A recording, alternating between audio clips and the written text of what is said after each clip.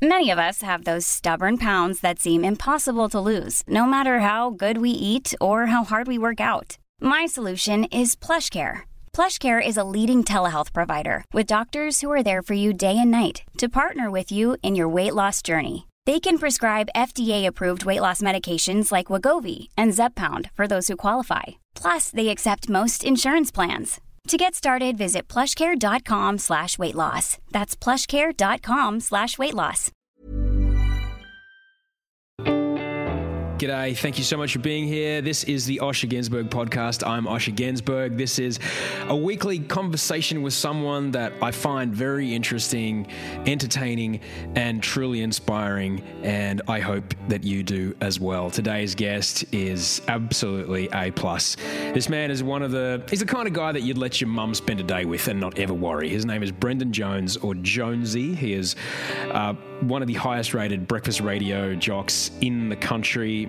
He works in Sydney at a station called WSFM with a particularly magnificent brand of breakfast radio. He also has a television show on One Network in Australia called Temporary Australians, which is a self-deprecating term that motorcyclists refer to themselves as. I'll let you figure it out. He talks a bit about that. He talks about what it's like to keep an on-air relationship fresh, which is probably the most intimate working relationship anyone could possibly have, is to be in a breakfast radio studio with someone so close that you can smell their breath every day. He gives us a great secret to how that works. And then he talks about motorcycles in a really interesting way and how he battles the red mist, which I think I've lost many battles with, but he seems to be winning. So we'll get to it. For more info about the podcasts, at Osher Günsberg or oshergunsberg.com. Let's do this. Let's meet Jonesy.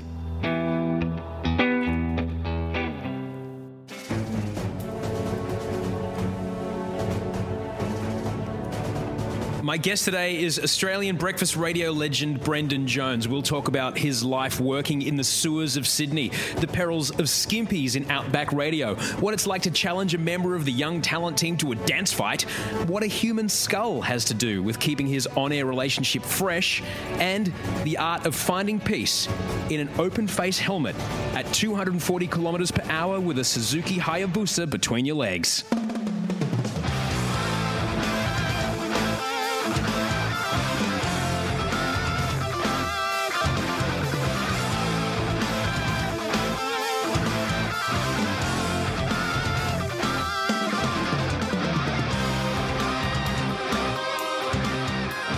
Listen to Ray Hadley because he says country music. Yeah, I'm sure he does it on purpose. Country.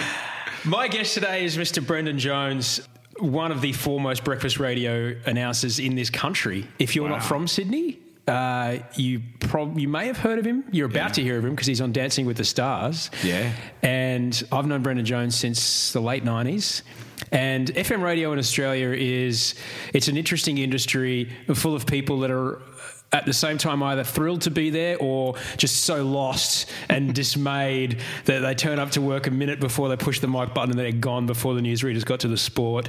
And yet this man sitting in front of me today remains a shining beacon, if not the loveliest man in all of FM radio in my experience in Australia, and as well the man that has, in my opinion, said the greatest ever back announce in the history of Australian radio. Really? Sorry, I'm talking all over your intro. I've never had an intro like this before. Well, here it is, Brendan Jones. Yeah. Do you remember what this? Do you have an idea what I might be talking about? The greatest ever back announce in the history of Australian FM radio. It wasn't the Elton John one. No. Don't let the sun go down on me. Forget that. Get the daughter. I got in trouble for that. No, which one? I don't know what was better. The birth of my first daughter on the weekend, or that Led Zeppelin triple play? Yeah. No, it was good. Well, we played Hot Dog, so you don't really get to play Hot Dog often. I think it's still, and now that my daughter's 16, I would say that the Led Zeppelin triple play would be 10 times better and easier, a lot easier. The greatest. It was just I remember hearing that. It was on Triple M Brisbane, I think you were when you said that, and I remember hearing that on radio. Just going, you are the greatest ever. Oh, thanks, mate. But no, seriously, Jonesy is one of these guys that is just boundlessly joyful to be at work every day, and I do want to get into radio. We're going to talk to you about radio today a lot. Going to talk to you about winning the Best On Air Duo with your partner Amanda on air, which is essentially like the Logies of Australian radio or the Emmys of Australian radio. Yeah, it's like the Emmys without the talent. It's a really big deal. It's a really big deal to win that. I also want to talk to you about motorcycles. Yes. Today. But first and foremost, I want to talk to you about the day when I met you in B105. I remember you were doing the late night shift and I would come on after you. Yes. I was doing midnight to dawn shift, starting at 1 a.m. And you had giant plaits, long hair. Yeah. You had long hair. It made Anthony Kiedis' hair look short. Yeah, it's very Kiedis-X. That sort of style of hair and a little goatee beard. It was the 90s. I was in a metal band. And you were a rock and bass player. Yeah. Yeah, and you're a very good bass player. You still play? No, I don't. A bass player without a band's a lonely man. Oh, but it's great. Bass is great. I know. But Phil Lynott is spinning in his grave saying no. Sorry, this isn't about you. It's about me. But I remember being down and out about, it's 12:50 and my beautiful girlfriend's, asleep in bed, and I was all grumpy about having to come to work. And he said, I used to work in the sewers. Yeah. Well, yeah. This is way better. Yeah, it's true. Can you tell us about that? I remember you just filling my head with fascinating stories about your time. You used to work underground. You used to work in the sewers. Well, where we're broadcasting this podcast from, not far from here. Bondi Beach. Bondi Beach. So and this was back in the days when Bondi was dreadful, and no one lived here because the problem was the sewer outfall, the ocean outfall hadn't been constructed. So it was you had to go out two k's out to sea, and that's what we worked on. Was digging. Not me personally digging the hole, the outfall, but to make the effluent travel further out to sea. Our poo and pee. And all of Bondi, pretty much just up on the headland there, it's all underground. There's this giant sewage storage area, like 5 Olympic-sized swimming pools. Bigger than Olympic-sized swimming under the pool. golf course. Yeah, the golf course back, but also where you go into this building. It's this indiscreet building, and it's like going into Doctor Who's TARDIS. You go in it, and then you go 150 metres underground, and then it's like a James Bond lair, except with no cool stuff, just poo and wee. That's it. But amazing, guys in hard hats driving those little electric cars with flashing orange lights. The James Bond cars. You're like a Dr. No's Island mountain lair. Wow. But it's really cool, And but I imagined a time when I wouldn't have to work for a living, where I could do radio, and I always love radio. So I can't imagine what it's like not to do it now because I've been doing it. But were you ever up to your knees in poo? Oh, regularly, yeah. What's that like? It's not as bad because when you flush the toilet, a lot of water goes down there. So it's not just straight on poo, and it doesn't smell like poo. It smells like just methane, and you know what methane gas smells like. So that's what it smells like. You would get into there was near the airport there was a sludge pit where what would happen? All the effluent would break down and it'd turn into sludge, and you would and it would be like quicksand. And I remember one time standing there, and we had to wear these almost like divers suits.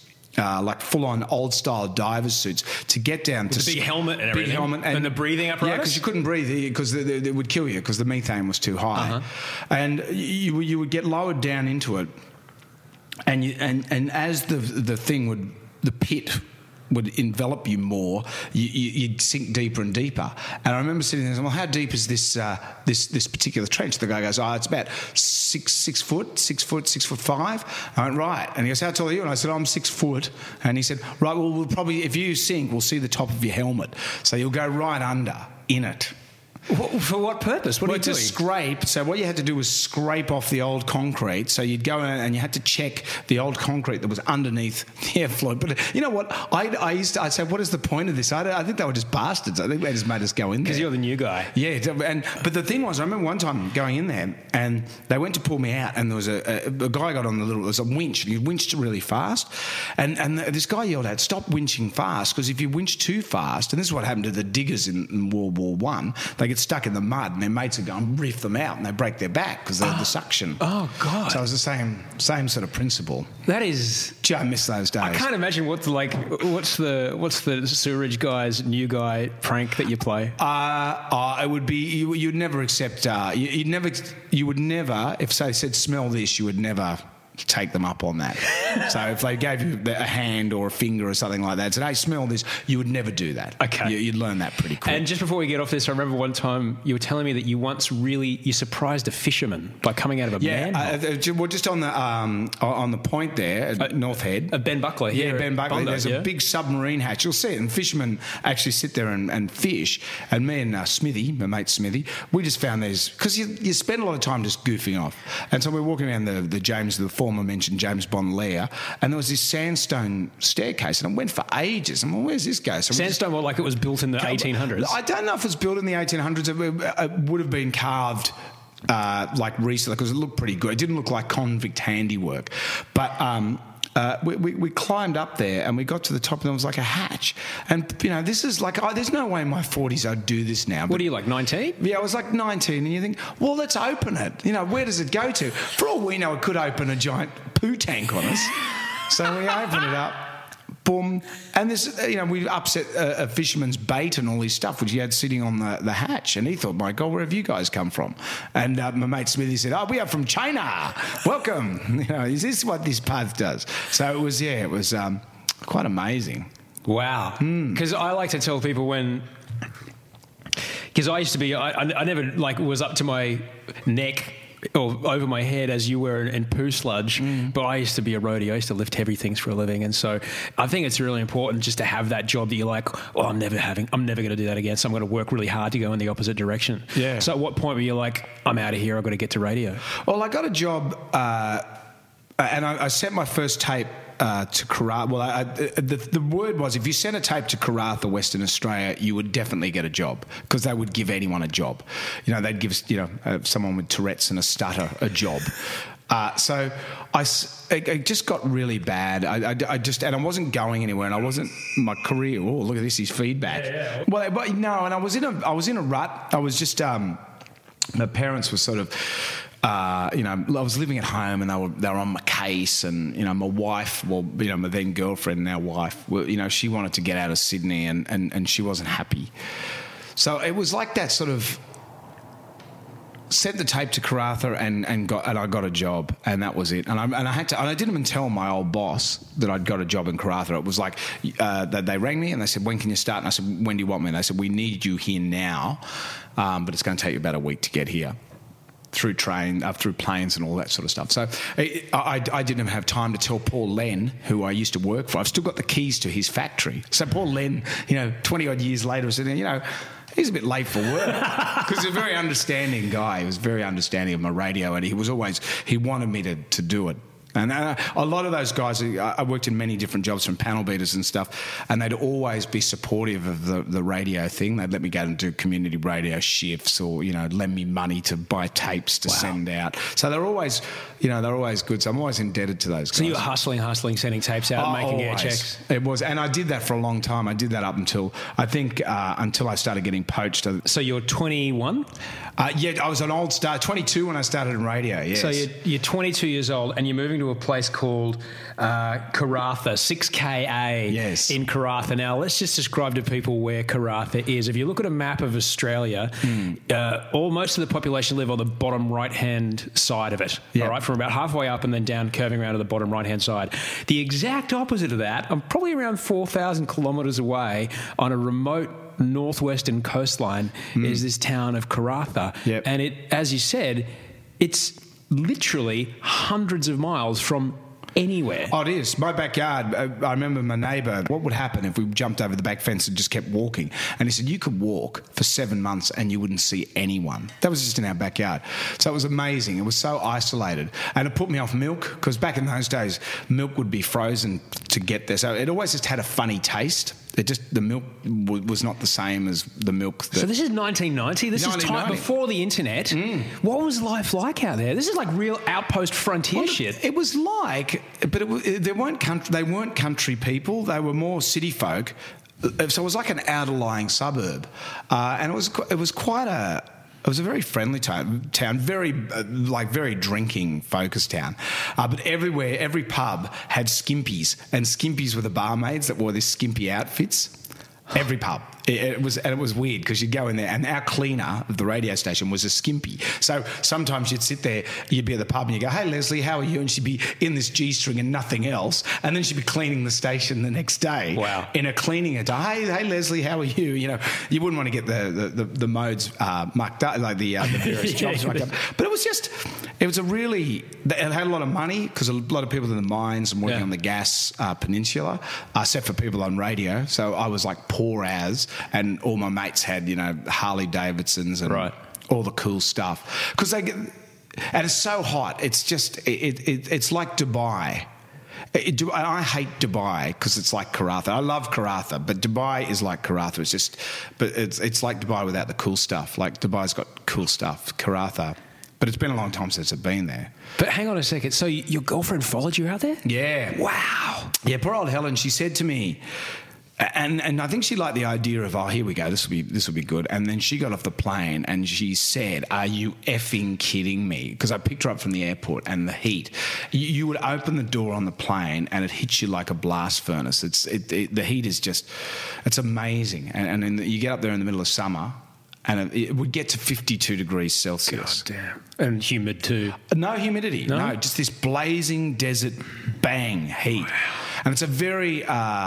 it's a very harsh place as far as weather-wise goes. You know, the ocean looks quite nice. You look at this azure-looking ocean and you go, "Oh, that looks nice." But you get there and there's wind just... and there's horrible jellyfish and you get in the water and it's extra salty. It just feels like it stings the hell out of you. Like the Dead Sea down in Israel. You get in that water and you're like, ugh. Yeah. It doesn't feels really different. But, you know, the Dead Sea, you go, "Oh, good, it's the Dead Sea. I'm getting this is biblical. There's something happening here." But Karratha, it's just like, oh, my God. So I know that in regional radio you often have to do 50 jobs. What was your role? I was a nighttime announcer and copywriter and newsreader. And I almost got the sack because I swore in a news bulletin. And then I ended up, I don't like writing ads. I don't like voicing ads. I even can't voice ads now unless they pay me a lot of money. What kind of ads? Are you talking like for the Makita chainsaw bloke? Yes. Locally owned and operated for the last 25 years. Come and see Pam and Paddy. Just down, and they'd always put in too much details. There'd be too much. Just down from the roundabout up near the escalator. Go and see them today. And that's what you do. And it was just... I love regional radio ads. And I can't do them now. I can't do ads. But this is back in the day. This was carts. This is old carting and putting it on quarter inches. All analog.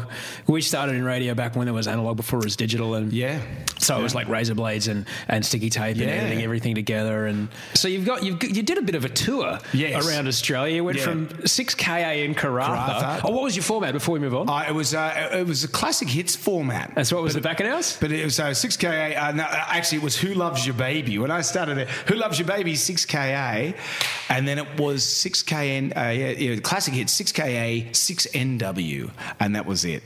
But it was... Who Loves Your Baby, 6KA. That is a call sign. Yeah, so I don't know what they were thinking when they got Who Loves Your Baby. It looked great on a sticker on the back of my Harley. That's what they're thinking. And look, the sticker, I wish I had a sticker. I got one somewhere because I keep radio station stickers, but that's a good reminder to go and dig through my stuff because I'd like to get that one back out again. I used to remember you went on a bit of a tour around the country, as often the case, and I don't know do these jobs even exist anymore? Like this is what you would do. You would go. All of the New South Wales country radio stations were great, you know, and actually Victorian country radio stations, because they were so close to each other, there was a bit of a competitive field. So it was almost like being in the city. So the radio dream was to get into the city. That was the thing. And for me, all I wanted to do was work at Triple M in Sydney. That's all I wanted to do. And I was very single-minded about getting to it. So Triple M Sydney, just for people that don't know, that is like the landmark rock and roll station in Australia. And again, it is at the moment. It lost its way for a little while, but it's back in a really great way. You'd equate it to, I guess, K-Rock in KROQ in Los Angeles, which a lot of these stations are modelled after. Like that, just amazing classic rock, no holds barred. I drive a V8, kind of let's go. Well, it's hard for rock stations as well because rock's in a state of flux. There's not really much good rock around at the moment. It's not like the 90s. I was listening to the iHeart Radio thing that, you know, our mobs caught up with, and I've put in this I've called it fastball radio. So it's all just bands like Fastball and, you know, those cool bands and Everclear and the Refreshments, and they were great 90s. On the back end of Pearl Jam, there was a lot going on. Yeah, so Pearl Jam, we got out of the grungy stuff. Yeah. And then we got into this really fun rock, and like the only fun rock I've heard lately is Neon Trees. That's like, and that's it, and it's few and far between. So it's, I think I'm a rock guy. I think it's going to come back. But you set your sights on Triple M, and like I think it's always really important. People ask me quite often. I get a lot of emails from friends, and I get people ask me on Twitter, and I'm always happy to tell them, how do I get a job? How do I get a start? What do I do? And I always try to tell them, you need to be able to put into your GPS where you're going before you even start driving. You've got to know where you want to go. You can't just go, I'll just get this job and see what happens. No. What do you want to do? What is the thing that you want to do? And so you had your sights fixed on, I'm going to be on Triple M Sydney. Yeah, it was like I just loved Uncle Doug Mulray. And when Doug was on Triple M, he was what radio was about. And I'm a radio nerd from way back. I love listening to all sorts of... Clearly I am too, because I've got you on. Because we're talking nerd about radio. And there's a bunch of radio nerds listening to this right now going... Nerdingly going, I think you'll find that 2PK was... But for me,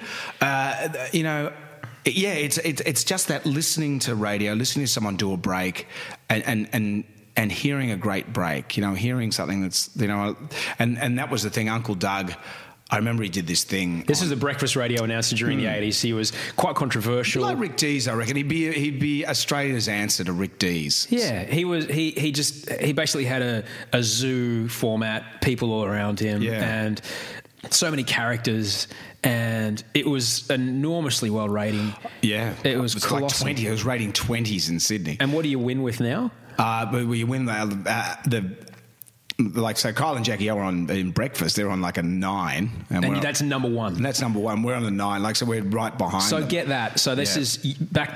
You win Sydney Breakfast Radio number 1 now by being 9 in the ratings, and Doug Mulray is doing 20s. Like, just to get an idea of how massive this show was. But there was only 2. There wasn't really many games in town. There was only Triple M and 2 Day, and that was it as far as the FM stations go. Now there's a raft. But he was an absolute megastar, and you're right to idolise him. You're right to want to be to be like him. But so you went to Muswellbrook. I remember you'd come to us right from, you were in I-98 in Wollongong for 3 years, and how did the B105 thing come around? I had this thing, and I was very comfortable. I always said that I wanted to get into capital city radio by the time I was 27, and my 27th birthday was just looming. It was looming like nobody's business, and I said, I have to do something, and I want to get to Triple M.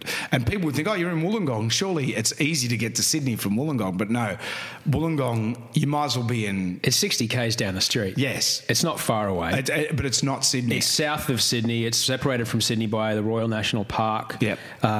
It's a kind of like a satellite town. There's a big university there. It's a big port. It's big. Is there steelworks down there? Yeah, there's steelworks. Big steelworks down there. So it's a big kind of out-of-town industrial centre. But so it is just, as you said, it's just down the street, but you may as well be another country. I might as well be back in Karratha. Yeah. So I sent these tapes out, and I got all the audition tapes, and I did like a really good audition tape. But it wasn't just the way I set the tape out. I used a bit of my home skills and attached it like the tapes like a deck of playing cards. So, and I spray painted the tapes black and grey, and sort of got my little home oxy and melted them so they just looked old and bad. And then my tape was fluorescent orange, and I just put it in a box and gave it to the PD and said, once in a while a tape will stand out from the others. So not only was the presentation there, but the tape was, and the tape was like, it was one of my best I guess audition tapes I'd ever done. It was I don't know, I was on fire when I put it together, like when I actually got the bits off air and mixed it down, and it was just good, and it was just a hot sounding tape. And so you made a bunch of these boxes and sent them out to program directors. I sent out 10. No, I sent out 17, and I got 10 job offers. Wow. Off the strength of it. And then people will ring up, I've heard about this tape, we've got to have you. A guy from Fox FM in Melbourne said, we need you for something, whatever. And it was there was nothing. And B105, it was Brian Ford, the program director of B105, when he rang me, he was the one that I thought, I want to do this. And it's not about money or anything like that, but it was just... and all the other ones are just offering midnight to dawn gigs, and midnight to dawn gigs can be like going back to country radio a bit, because it's a risk, because you can, and they're happy. Oh, he's good on midnight to dawn. We'll just leave him there, and in the meantime, you get passed over 1 million times. You know, you would have like experienced It happened to me, yeah. And so I got passed over for Ugly Phil. Yeah, that's exactly. Oh, that was dreadful. Yeah, boy, I felt for you that We'll time. talk about that later. That was a hard day. That was a hard day. I remember. I thought we'll talk about that later. So when Brian offered me the late night show, I thought this is a really good opportunity to do, and I didn't do it for long. You know, it was about 6 months, I think, in the end, before Triple M. You weren't there for very long at all. And then Triple M Brisbane picked me up. So. Jeez, you had a great mullet when I first met you. Oh, it was a good mullet. It was really good. It wasn't like the full-on 90s mullet. Like it was a reduced one. It was more of a Tears for Fears one. By the time I got to Brisbane, it was time appropriate. I'll say that. It's pretty great. It was time appropriate. It was pretty awesome. It was time appropriate. And then you got into Triple M Brisbane. Yeah. And honestly, when I heard you on B105 and then I heard you on Triple M Brisbane, which is the rock station in Brisbane, which had previously been FM 104, which was the greatest station ever. Oh, yeah. It was ever. Huge. It owned Brisbane. I remember hearing on that. I'm like, oh, this is like the leather jacket that fits, man. Yeah. You're in the right place. I love Triple M. I make no secret about how much I love Triple M. I really do. I always, I like the music. And when did the call come? How we went you for Triple M Sydney? The call for Triple M Sydney was, and I knew there was something going on because Jimmy Johnson, who's you know. My God, I haven't heard that name in forever. Jimmy he was the general manager of both stations. This is, I started working at B105 just before the duopoly, just before both stations merged. So we were still at war with Triple M. And I started working there maybe 3 months before the duopoly came in, and then boom, we were the same company. And Jim Johnson was at the time the general manager of both, and he is that classic Aussie giant man. Yeah. He was built like a fridge, you know. He talked a bit like that. It's all out the side of his mouth. Exactly. He talked out the side of his mouth. He looked like he enjoyed a steak dinner for lunch and breakfast. And you had to smoke. You'd walk into his office and go, do you smoke? And you go, well, sort of. Well, let's all smoke. So we'd all stand there. He's that guy. And we'd all be smoking. But he came up to me and he said, you know, we don't pay you enough money. And I said, well, what do you mean, Joe? And he said, we don't. I'm going to give you a 10 grand pay rise. And I said, oh, well, that's nice. Thank you, Jim. And then anyway, he comes back about a week later. He goes, you know what? I don't think we pay you enough money. And I said, well, we did this last week. He goes, no, I was wrong. I want to pay you another 10. And I knew what was going on. I said, Jim, I'm not going to stay. I want to go to Sydney. It's not gonna, you know, no amount of money is going to keep me in Brisbane, because I love Brisbane, but for radio, it's not the main game. And he said, well, fair enough. And then he said, but I tell you what, when those dickheads from Sydney ring up, don't ring them, wait till they ring you, you know? And I said, no worries, Jim. I didn't realise in the meantime, Guy Dobson had already rung Jim and said to him, and Guy Dobson was the boss of Triple M in Sydney, and he'd rung Jim and said, look, we want Jonesy in Sydney. And Jim said, well, listen, you know, don't ring him, wait till he rings you.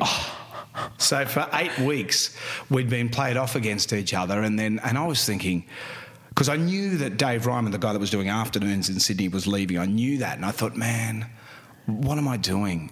This is crazy. Like, people saying, you know, you're going to Sydney, but no one had rung to say that it was happening. And it was really distressing. And I came down to Sydney for something we were doing with Triple M and Triple M Sydney, Triple M Brisbane and Sydney. And I ran into an old mate of mine that I worked in Wollongong, Yatesy, and he goes, mate, what are you doing? And I said, what do you mean? He goes, aren't you coming to Sydney? And I said, yeah, but I'm waiting for them to call us. And he said, Dobbo was saying the other day, he's waiting for you to call him. And it was just that little conversation. So I rang Guy straight away and I said, look, I want to come to Sydney. And he said, good, okay. And then he said the money figure, and the money was nothing. It was like 90 grand. Dobbo. I know. And so after all of that, I've got to say, like, if you've ever heard Gary Sizzle, if you Google Gary Sizzle on YouTube, which is a Tony Martin gag he did on 3RRR, Gary Sizzle is Dobbo. Dobbo says it's Todd Hill. Todd Hill says it's Dobbo. But he was so he rang up and he had no money, and they never have any money, and that was the second thing, because my wife, who was very happy in Brisbane, and even though she was a Sydney girl, was quite happy to stay there, and she said, well, you can go to Sydney, but the money has to be it has to be better. And the 90 was pretty much what I was getting in Brisbane. So I just thought, and I rang him back. I said, look, I can't go there for that. It's just, it's Triple M Sydney. You mean to tell me daytime radio, Triple M Sydney has come down to 90 grand?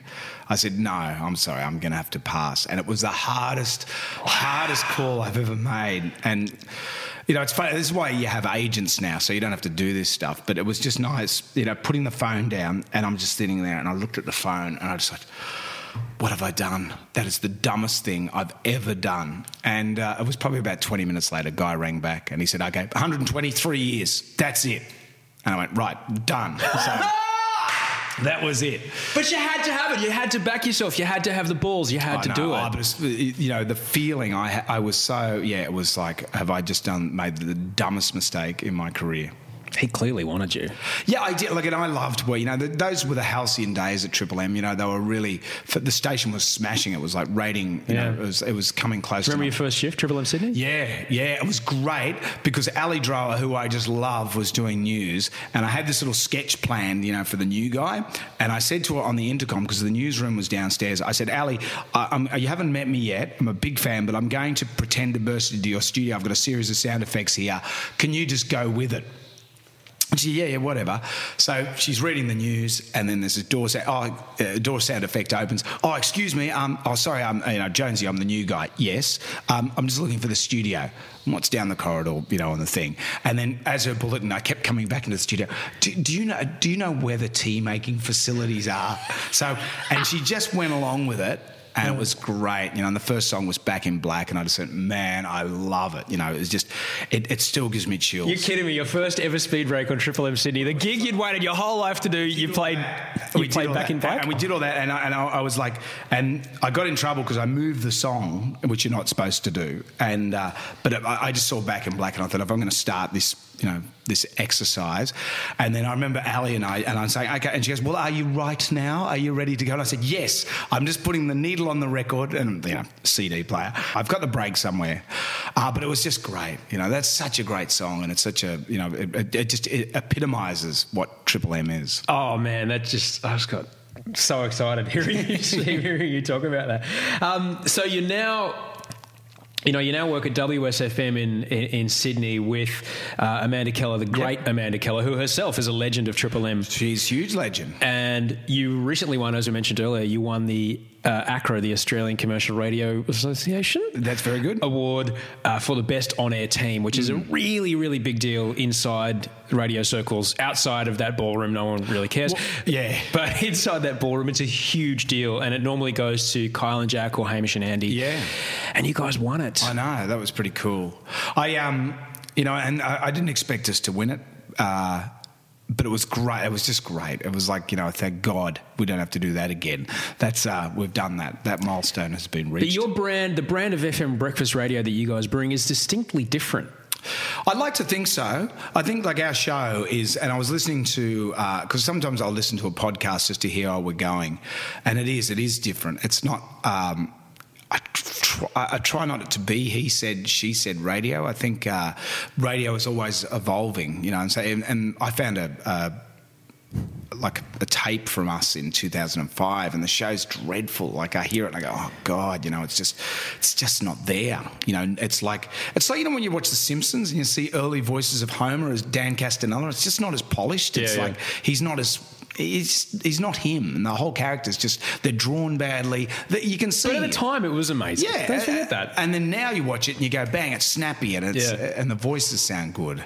That's what we're like. But you've got a definite emotion and definite attitude difference to other shows on air, and I want to know, is that by design, or did it just kind of happen? No, I think it's a lot of people say to us, I hate the family friendly thing, because I don't think we're family friendly. I think we don't swear. There's a lot of things I think with listeners, that gets confused, and this gets broken down between consultants and that, because everyone thinks smart's terrible. Smart is, and people look at smart as swearing.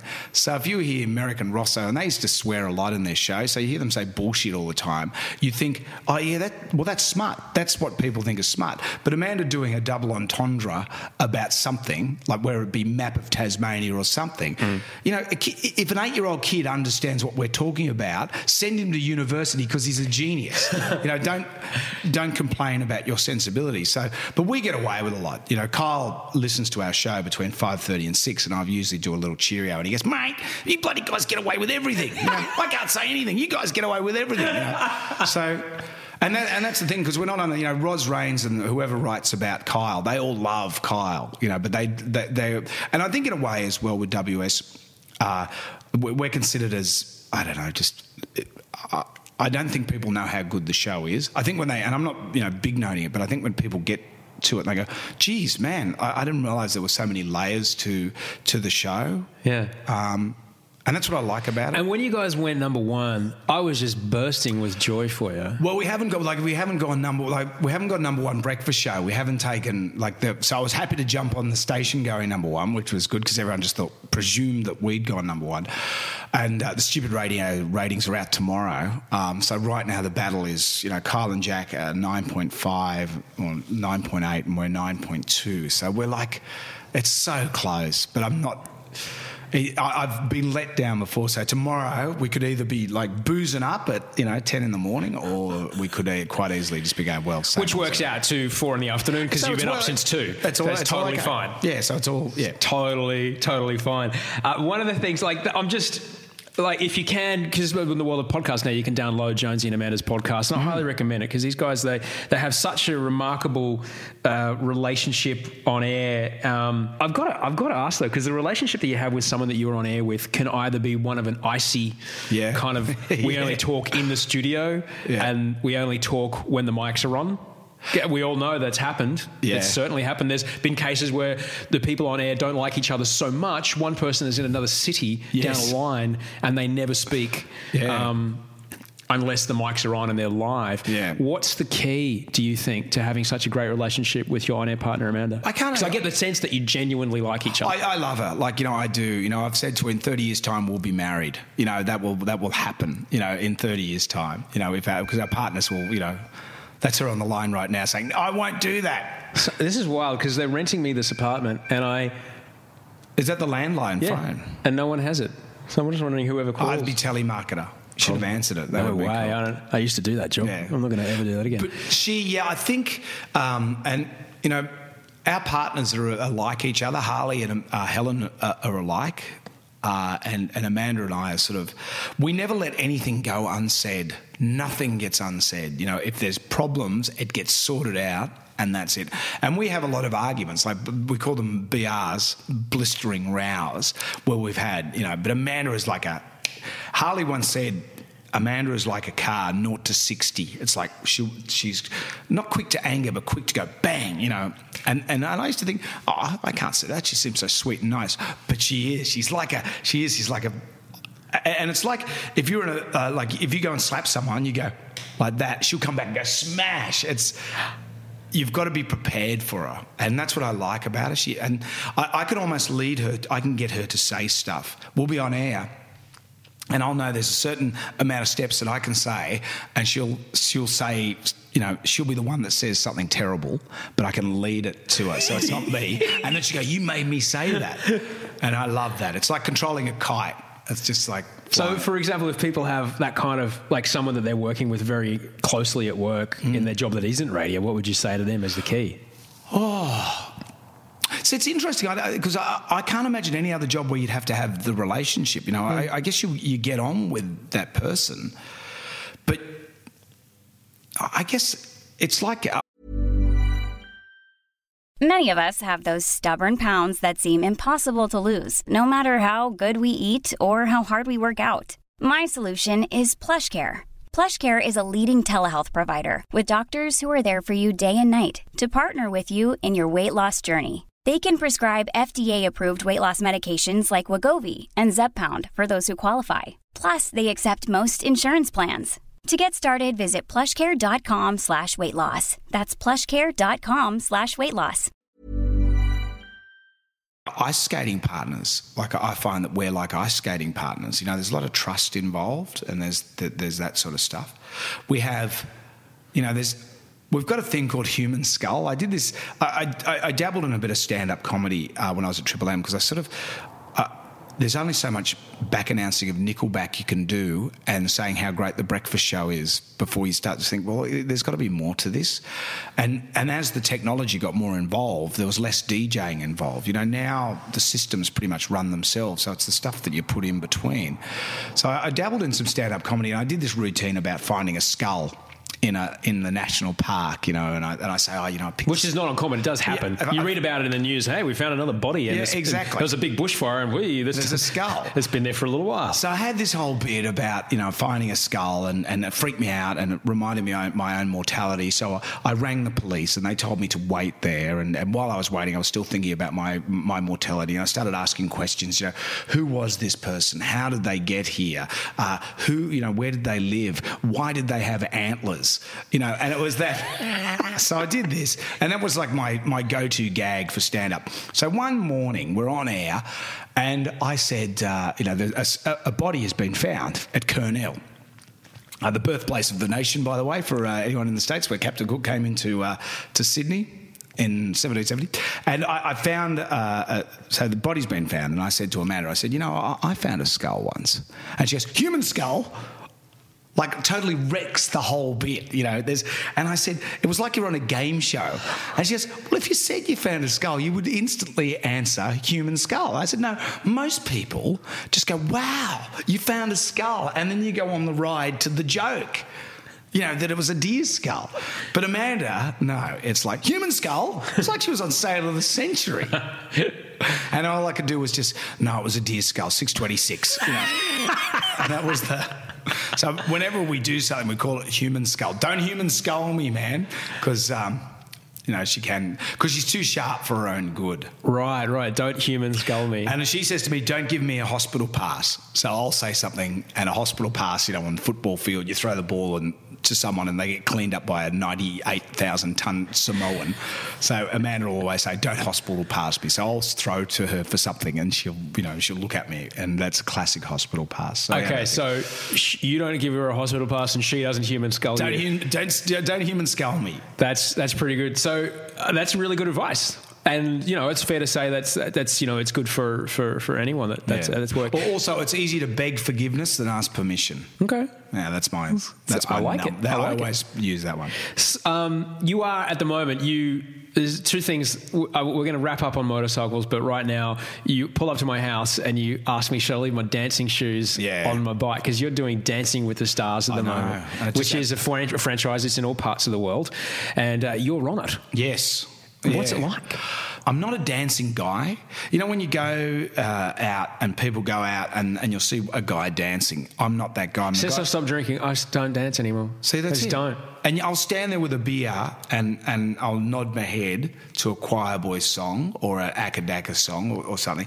But I won't, unless I'm smashed, I won't dance. So I do like the technical side of it though, and I am having fun with it, you know. And my dance partner, Alana, she's won it twice before. So and a lot of people say no one's won 3 times in a row apparently. So there's this pressure. You're going for the hat trick, which I kind of like. I like the pressure. And so in a way I like doing it for her as much as myself. Like, you know, I don't know what will come. I can't see myself going on the dancing circuit after this. But what's your week like when you're doing it? Every day. So every day. I've been on holidays this week, so every day from 10 till 6 just dancing. You learning the technicality. Are you going there from here? I'm going to go. So my dancing shoes. I'm going to go straight there. Wow! And you're just getting super fit. Yeah. Well, you hadn't noticed. You are, man. I feel good. And there's a lot of lifting. So you're lifting her up, and there's a lot of VNF, the veg and fruit I call it. You know, which is or vag in face. There's a lot of vag in face. And does your wife know that? Yeah, no, Helen's cool with the VNF. She said, I don't care, whatever. But I don't understand. What is it with dancing and all this vag in face? I don't understand it. I said, what is it with you guys? Can't you just, you never saw Gene Kelly and Fred Astaire doing that. They never did the VNF. They didn't know VNF. They just danced together, So, do you know what night of the week you're on yet? Tuesday night. Oh, so we're on Wednesdays. Yeah. We could have fought. Well, there's no fight. There's no fight. We're up against the batch.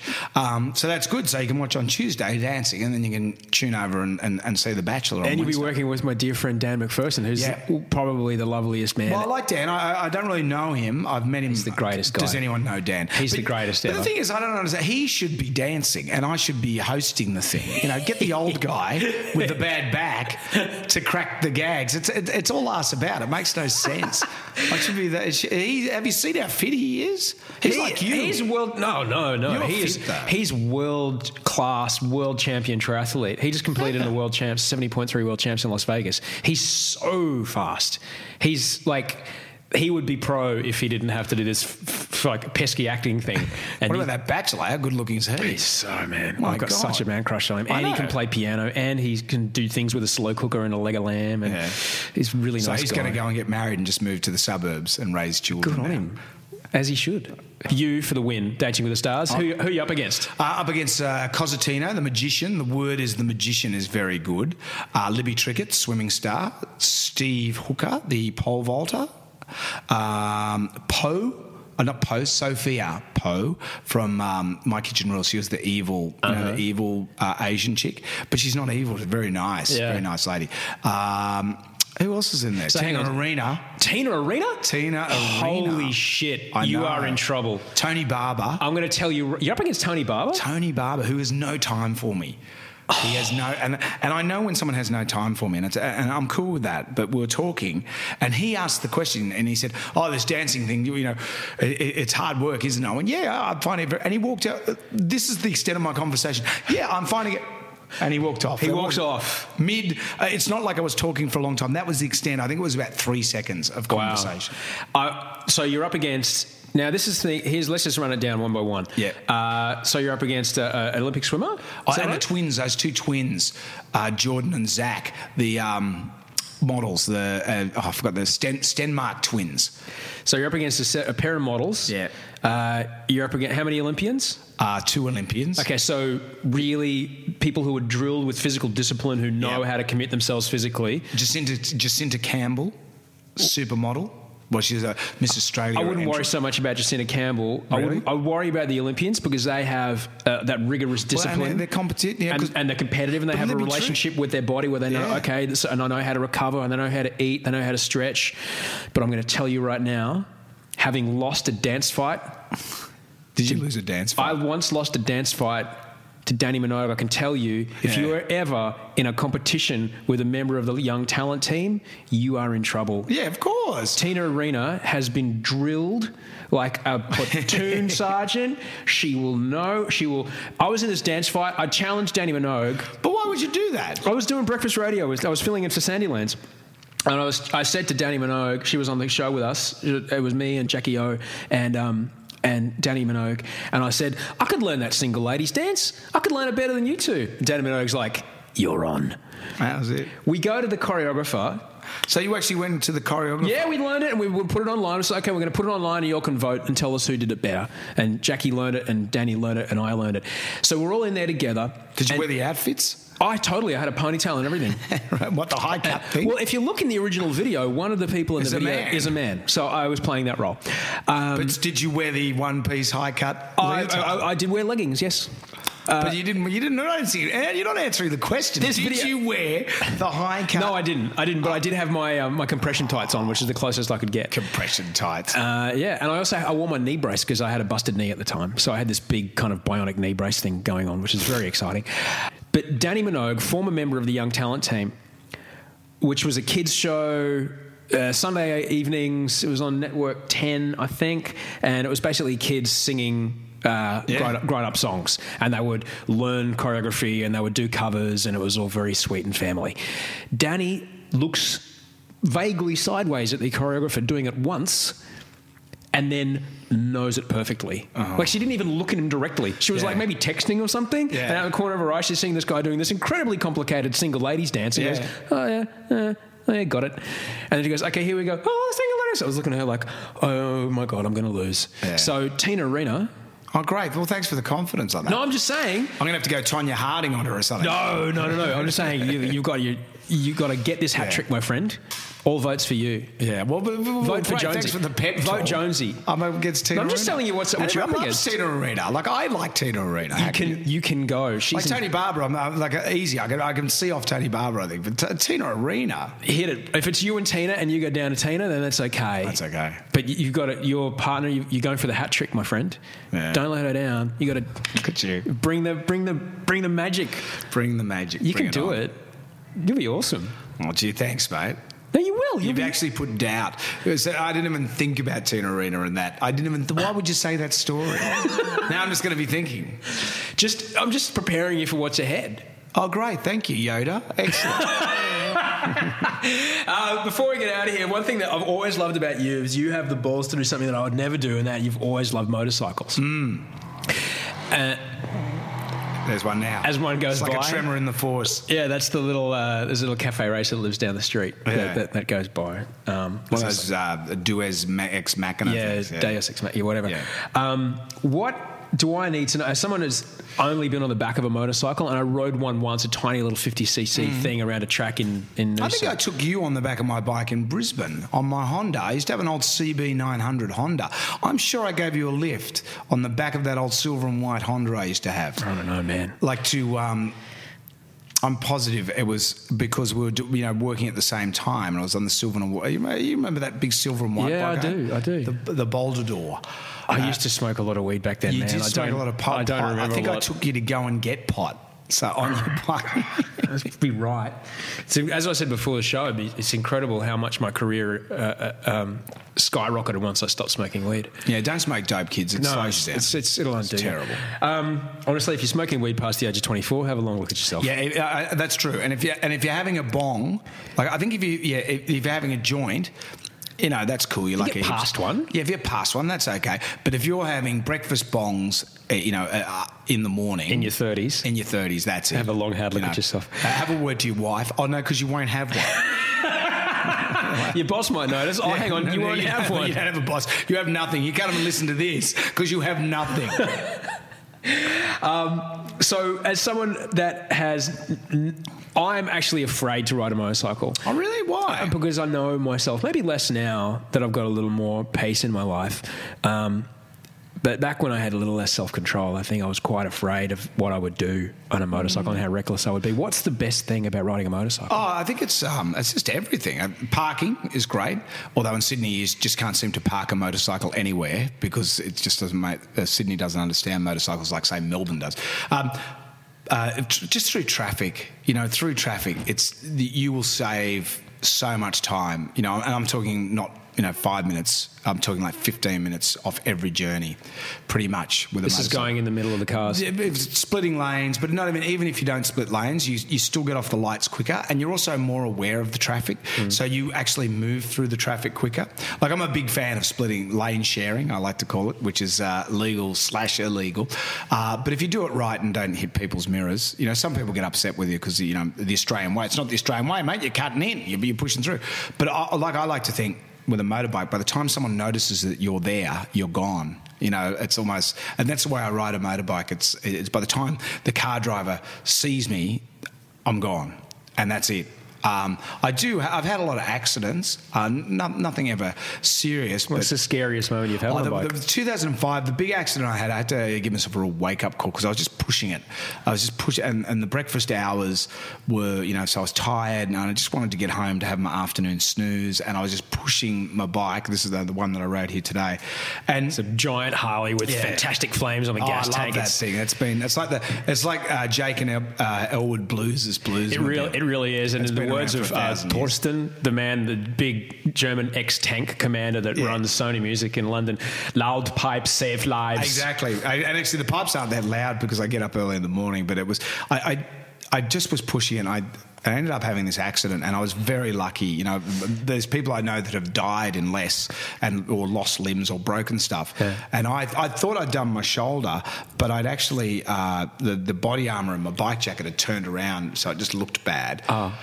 But I'd ended up, you know, I was just going too fast, and a guy stopped, I thought was going to stop at the light, go through the lights, actually jammed on his brakes, and subsequently I thought there was going to be another accident, and then all of a sudden it was me that was having the accident. So I locked up the front wheel and I slid over the front of the bike, and there was a tow truck next to me, which was convenient because that got me and my bike home.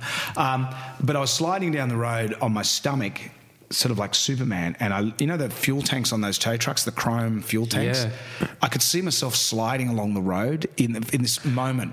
Wow. It was almost like, you know, this is before Instagram, but it was almost like an Instagram moment. I thought, oh shit, this is going to hurt. This is going to hurt. And I ended up getting stuck under a Corolla, and they had to lift. I was wearing a full face helmet, and they had to lift Under a parked car? Or? No, the car that was in front of me. But the bumper was stuck. So my head was stuck under the thing. So you jammed under the car? Jammed, and it was so unsettling because I couldn't move my head properly, and I thought, I've broken my neck, something's happened. But it was because the visor was stuck under the helmet, and these two guys came and sort of just lifted the car a little bit, you know, just to give a bit of suspension give, and I could get my head out. But it was just, it was scary. And it just woke me up.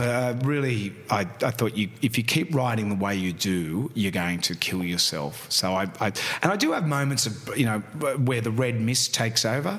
When you're riding along, you just suddenly you just punch it, and you'll go through something, and you think, man, you just, you know. The red mist? The red mist is when the blood comes up and you just go, right, you know, bang, and you're in a hurry to go somewhere. So, and it's quite exhilarating as well. Because I have like 6 motorbikes now. And I've got a few Harleys and a few Jap bikes. But I've got one Jap bike, the Hayabusa, which is the fastest thing in the world. And I've always wanted one.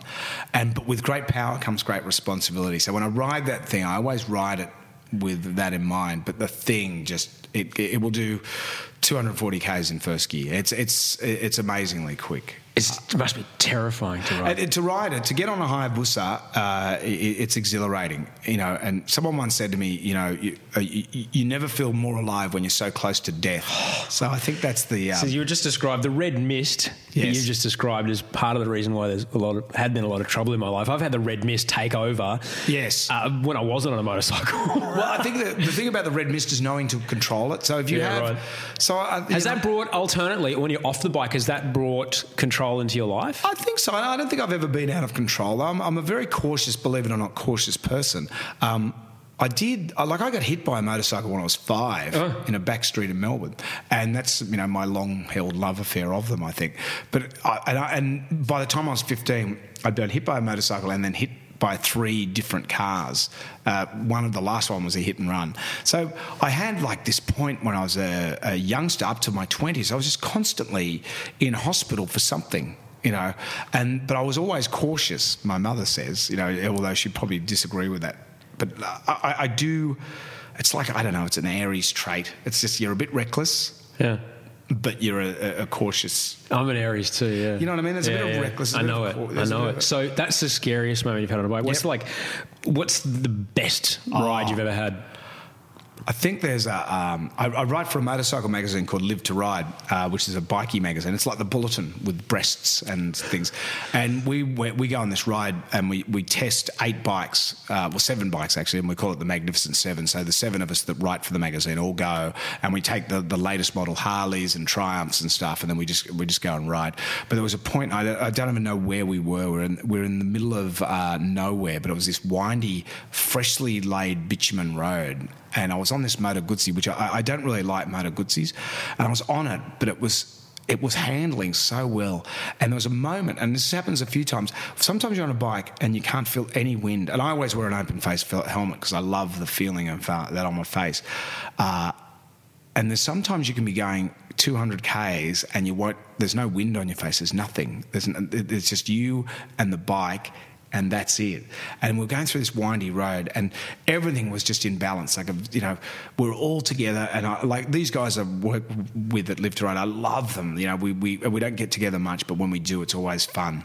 And we're all just riding in unison through these bends, and I looked ahead, like I was about third in the pack, and I looked at me in the third position, and the guys in the front and the guys in the back, and we're all like within a wheel space of each other. There's like right on each other, you know. And there's one point where Westy, this mate of mine, my back tyre is like rubbing his back tyre as we go around this tight bend. You know, we're just giving, you know, just playing around. And I thought, this is great. This is what it's all about, you know. And that's the moments, you know. And there was I rode once to Murwillumbah on this bike, and you know, it's got big ape hangers, and I'm cruising along. Their ape hangers are handlebars where your fists are higher than your shoulders. Yes, yeah. So they're 17-inch apes, so they're pretty big. And I was riding through the cane fields just out of Murwillumbah.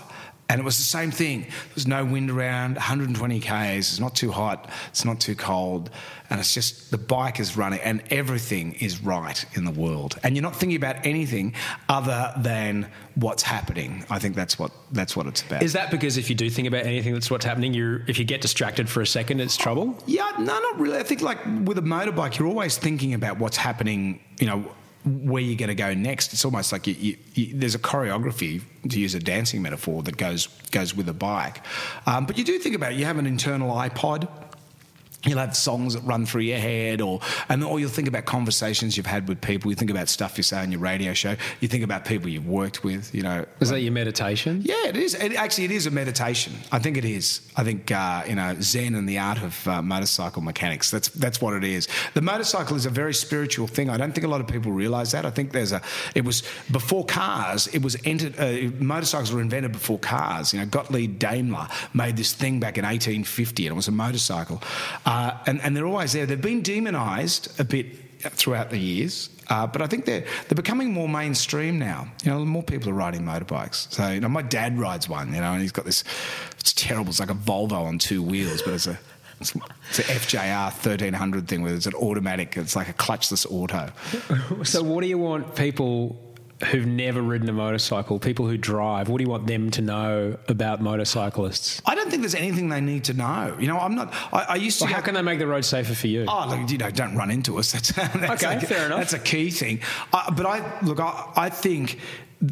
You have to be responsible. Like, whenever I get on my bike, I always think someone's going to try and kill me, and they're not going to do it out of purpose or anything. They're just not going to see you. So you make yourself visible.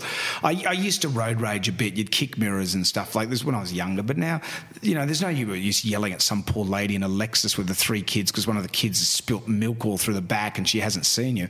It's just, if you can anticipate that, and you do, on a motorbike, you're so aware of what other people are going to do because you've got a great position. You can see where they are in the traffic. So you say, well, this is what, you know, I can see what this lady's doing. And with the advent of mobile phones and stuff now in cars, what's happening now, everyone's just driving slower.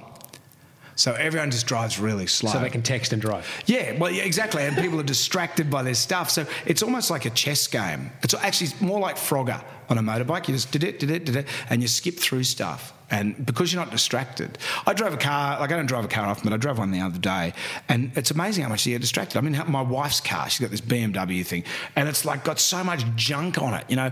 It's got navigation thing, and then it's got this like, and all this fruit that you adjust while you're driving. And then I'm sitting at the light, someone toots me. And like, you know, I'm holding up the traffic because I'm mucking around with this dopey car. You know, on a bike, you don't do that. The lights change, you're gone, you know, and that's what's good. Right. Except when it rains and you've got a leaky crutch on your wet weather pants. That's about it. That's about the only time I start to think about the whole motorcycle thing. But even a bike in the rain is good. I should probably let you go because you've been here for a while. But I can't thank you enough for this, Jonesy. No, that's all right. Mate. Osher, this is great. That you've chosen to share this story with me and just that... You know, you give me hope. I remember when watching you climb in the ratings in the breakfast slot in Sydney, which is enormously competitive, and with the kind of radio that you're doing and the kind of man that you are, it just really gave me hope, man. What do you mean you're doing well? You're hosting a TV show. Oh, it's great. It's hardly like you're living on the bones of your ass. I was, mate. But you're not now. 8 weeks ago, I was unemployed. Oh, really? Yeah. And they called me and said, "You want to do The Bachelor?" I said, "Yeah, all right." That's great. Seriously. I'm not even kidding. Really? I was paying rent out of my savings. No, but Now I'm doing this. Well, good. So, in these salubrious surrounds. Yeah, it's pretty nice. My place in Venice is not like this at all. Actually, when I do podcasts in my house in Venice, people are like, "Really?" I'm like, "Yeah, sorry." And is it pretty? It's pretty down market, or is it? It's an old building. What's the address? People can come around and see you. No. But it's really close to the sand, which is nice. So you need to be near the beach. You surf. You go. I have to be near the beach, otherwise I go crazy. I've got to be near public space. Well, see, surfing's like that. That's like surfing's like bikes. The way you describe being on a bike is how I am when I run. I get that empty mind when I run. But the red mist, that's the thing that keeps me off a motorcycle. I think you should just get a little scooter and just see what you think and just ride one around. That's what you should do, and then you might go, "Well, this is not too bad." My mum made us all promise that we'd never ride motorcycles. Look, so it's your mum. Yeah. Well, my mum, after she finished medical school, did her internship or her triage at one of the big hospitals on the M4 motorway around outside of London. And when we were little kids, she would just remind us daily of the injuries that she saw. Hate motorcycles. Doctors. She would just remind us daily of the injuries that she saw. Says, "Don't forget, kids, I once saw this happen to a man, and I once saw this happen to his girlfriend, and da-da-da-da-da. Please don't ever ride motorcycles." Well, that's like, the doctor mate of mine is always, on a donor cycle. You're riding a donor cycle. And temporary Australians. Although we now do temporary Australians. Well, temporary Australian. But we've got a TV show that's actually just been picked up by One, and it's called Temporary Australians, and it's just about motorcycling, which I host with Greg Hurst, who's a Christian bikie. Yeah, so it's but it's all part of we'll go and see stuff like we'll go on I went to the Finks Clubhouse and to see the outlaw. And the notorious biker gang here in Australia. Finks, yeah, and then it's funny. 1 minute we'll be doing that, and then you'll be interviewing some coppers, like police motorcyclists, who are an interesting breed amongst motorcyclists. Every motorcyclist tells a story that's a bit different. There's a bit there, and motorcyclists are a little bit out there. Anyone that rides a motorbike they're a little bit out there. My big brother did defy my mum, and he rode a bike for a while. He's still going, or? No, I don't think he did. But he didn't die or anything. No, he didn't. He's okay. But I also, Mum made us promise it would never get tattoos, and I got a tattoo, but it's very small. Everyone's got a tattoo now, man. Yeah, but this is back in the 90s, man. Back in the 90s when they were cool. Before we go, I did ask you to have a bit of a think about what's something that you might want to say to your younger version of yourself, or like a younger person listening to this wondering, what's a bit of a lesson from Jonesy? I think smell the roses a bit. I think, just bask in stuff. Don't keep thinking about what's coming next. Think about what you got now. I think that's the thing. I thought about that. I still do it, though. I still go, what's coming up next? What's happening?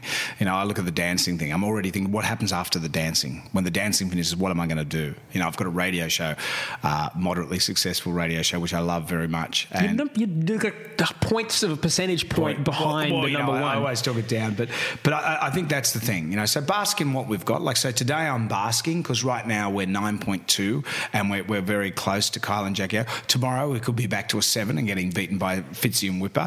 And I've just got to deal with that. And so bask now, be happy about what you have. And I've got a good life. I'm very happy, I've got a lot more motorbikes than I can ride. And that's good, I've got my family, I've got my kids, my wife, and I think they like me. So... Still there? They're still there. Usually a sign. There. I think they like the wallet. I think they say, the old ATM, the dad ATM. Brendan Jones, you can listen to him on the Jonesy and Amanda podcast. Yeah, wsfm.com.au. Which is where he is. Are you on Twitter? Yeah, I'm on Twitter. Follow us, Jonesy and Amanda, in the morning. Get a tweet with us. Amazing. And we're on Facebook. We're on the Facey, Jonesy and Amanda in the morning. And and this new motorcycle show, when's it start? Temporary Australians. So that's on One on Channel 10 on Saturday afternoons at 2 p.m. When's it start? It started. Shut up. It's been on for 3 weeks. What did you tell me? I haven't seen any episodes yet, but apparently they're good. Because it's during your nap time. Yeah, well, no, I just like a Saturday afternoon watching TV. Come on. Next I'll be firing up a bong and watching TV. I've got time for that. Brendan Jones, I think I might have to record you driving away from here just as an outro. Yeah, for sure. I'm going to come down and listen to your... We'll come out of this show with the sound of Jonesy kicking off his bike. Well, you're ruining the magic. You know, you can edit all this out. Like, I'll come out of this and I'll do a bit of a... That was Jonesy, he's great. And I'll play some nice music, and at the end of that, I'll play you kicking your Harley off. And maybe, you know, start of Wanted Dead or Alive. You know, I just love the start of that movie. Harley, did you ever see Harley Davidson, the Marlboro Man? Oh, years ago. Just YouTube it when you get time. It's the best start to any bike road movie I've ever seen. You know, he wakes up in the morning, there's a prostitute in the bed. He gets on this old, same sort of bike as mine, an old FXD-R, which they don't make anymore. And he starts it up and it's like, and it's Mickey Rourke and he's just, you know, full of piss and vinegar, and then he just rides clear across the country. But the bike has no suspension, so I reckon he would have made about 50 Ks before he would have gone, oh my God, my spine, it's collapsed. It would have been so uncomfortable. That's why it was so hard to move in The Wrestler. Oh, yeah, I know, but that thing's uncomfortable. Like, I rode to here from my house. I'm only 20 Ks away. It's like, oh, my God. But it looks tough. It does look tough, and you've got to look tough. Brendan Jones, thank you. Thank you, Washer. There you have it. Brendan Jones, the great Brendan Jones. Follow him on Twitter at Jonesy and Amanda. That is their show's Twitter feed. He's also on Dancing with the Stars in Australia, if you're interested. And if you're overseas, you can download that podcast. Just search for Jonesy and Amanda in the iTunes store while you're there. Subscribe to this podcast, the Osher Günsberg podcast. Leave a rating. Leave a comment. Please, give me comments. Tell me what I'm doing good. Tell me what I'm not doing good. Tell me that I can't speak English good. God. Look, anyway, I'm just really grateful you're here. Thank you so much for being here. Thank you to @Toehider for the music. He always blows me away. And @Saltmarsh did my artwork, which is pretty great. And this, of course, was recorded on the magnificent Rode Procaster microphones, which are pretty lovely. They make me feel like a proper radio guy. It's awesome, finally. I've only been doing it 20 years. @Osher Günsberg on Twitter is where you can find me. And now I bring to you what happened about 35 seconds after Jonesy and I stopped talking, and we pretty much woke up the entire street here in Bondi Beach. So we're outside my house now with Jonesy. What kind of bike is it? It's a Dynaglide FXGX. Harley Davidson. Yeah, sorry, Harley Davidson, yeah, for the uninitiated. Sons of Anarchy, the bike that Jax Teller rides before it got shot up by the Irish, but it's that. Don't spoil it for me. Oh, well, you know. Well, I haven't watched it yet. Okay. And so this is the sound of Jonesy's bike starting up. Thanks for coming. No worries, mate. That's pretty tough. Yeah, it's got a nice, hear the cam? It's like ponies. Like that. Just got to warm it up a little bit. But you hear that? It's like, a little galloper. Listen. Is that how you know it's good, when it does that gallop sound? It's a gallop. Potato. Just a... So that's nice. Ride safe, my friend. Mate, I will. Osher, if I can get out of here. I might have to... Can you give me a lift? No, I'll be all right. See you later, Jonesy. Take it easy, bro. You too, man. Thanks so much again. Really, thank you so much. It's been great. Look after yourself. I'll let you know when it goes up. Yeah, no worries, man. I'm trying to be of help. So when it's got a bigger cam, it's a bit like that. It doesn't usually do this. See ya.